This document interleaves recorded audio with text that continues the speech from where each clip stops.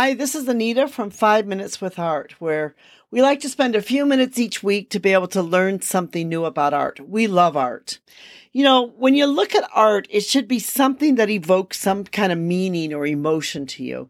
This really is the power of art. Great artist creates works of art that invoke power and meaning to us and create emotion. And when you view it, something swells up and you feel something inside. You know, throughout the world, artists have given us some great works of art. I have written a blog post entitled 10 Emotionally Powerful Paintings. And I'll put a link into the description in case you would like to be able to, view some of these paintings firsthand and be able to learn more about them. But instead of going through all 10 of them, let me go through some of my favorite ones of these 10 ones. One of them is The Scream. And I think there's probably no other painting than The Scream, which is emotionally charged. Edvard Munch, he really created, several versions of this painting, but this is really an emotionally charged painting. And, it's got these vibrant colors, sort of dreamlike. When you look at it, you really feel the emotion that this person is feeling as they are basically screaming on this pier or this wharf. The other one is The Starry Night by Vincent van Gogh. I think, that's one of the most famous paintings in the world. It's an absolutely important painting. The way the sky is swirling and the stars are swirling, and it's really a great painting. And that's what makes it such a great and classic painting today. And it's a painting which is filled with a lot of emotion and movement as you view and as you look at this painting, itself. Of course, The Kiss by Gustav Klimt. I mean, that also is a great painting, and he is just a great, great artist.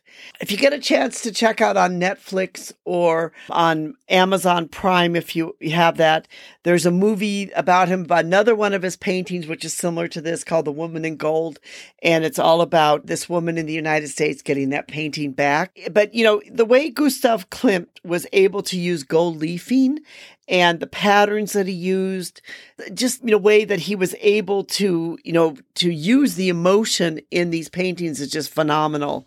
And of course, The Kiss is one of his most famous paintings. It's, two figures that are infused almost as one single person together. I really love Johannes Vermeer's 1665 painting of the girl with the pearl earring.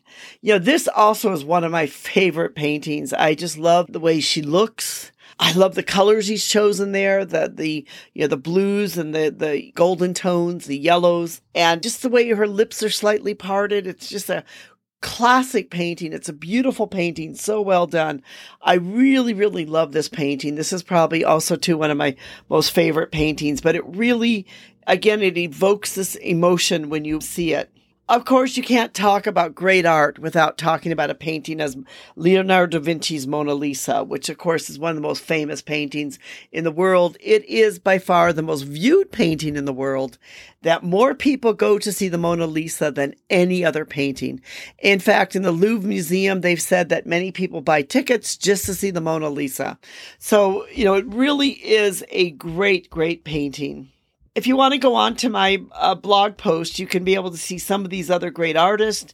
You can be able to understand a little bit more about these emotional paintings and why they are considered to be 10 of the most important paintings that evoke emotion in people. But really, it's because a lot of them, the artist is putting their emotion, their heart and soul into the painting. And so we feel it when we view it. There's something just powerful about these paintings and what the artist has been able to accomplish. And not only that, the artist has been able to connect against boundaries, boundaries of time, whether the painting was painted during the Renaissance, whether it was painted in the 1600s, whether or not it was painted in the 1900s. The artist has been able to connect throughout time and being able to have people of all cultures and all time periods to feel and evoke the emotion of that painting. That's what makes it a great painting, because it goes across all of these different types of boundaries, whether it's the boundary of time, the boundaries of society, the boundaries of culture.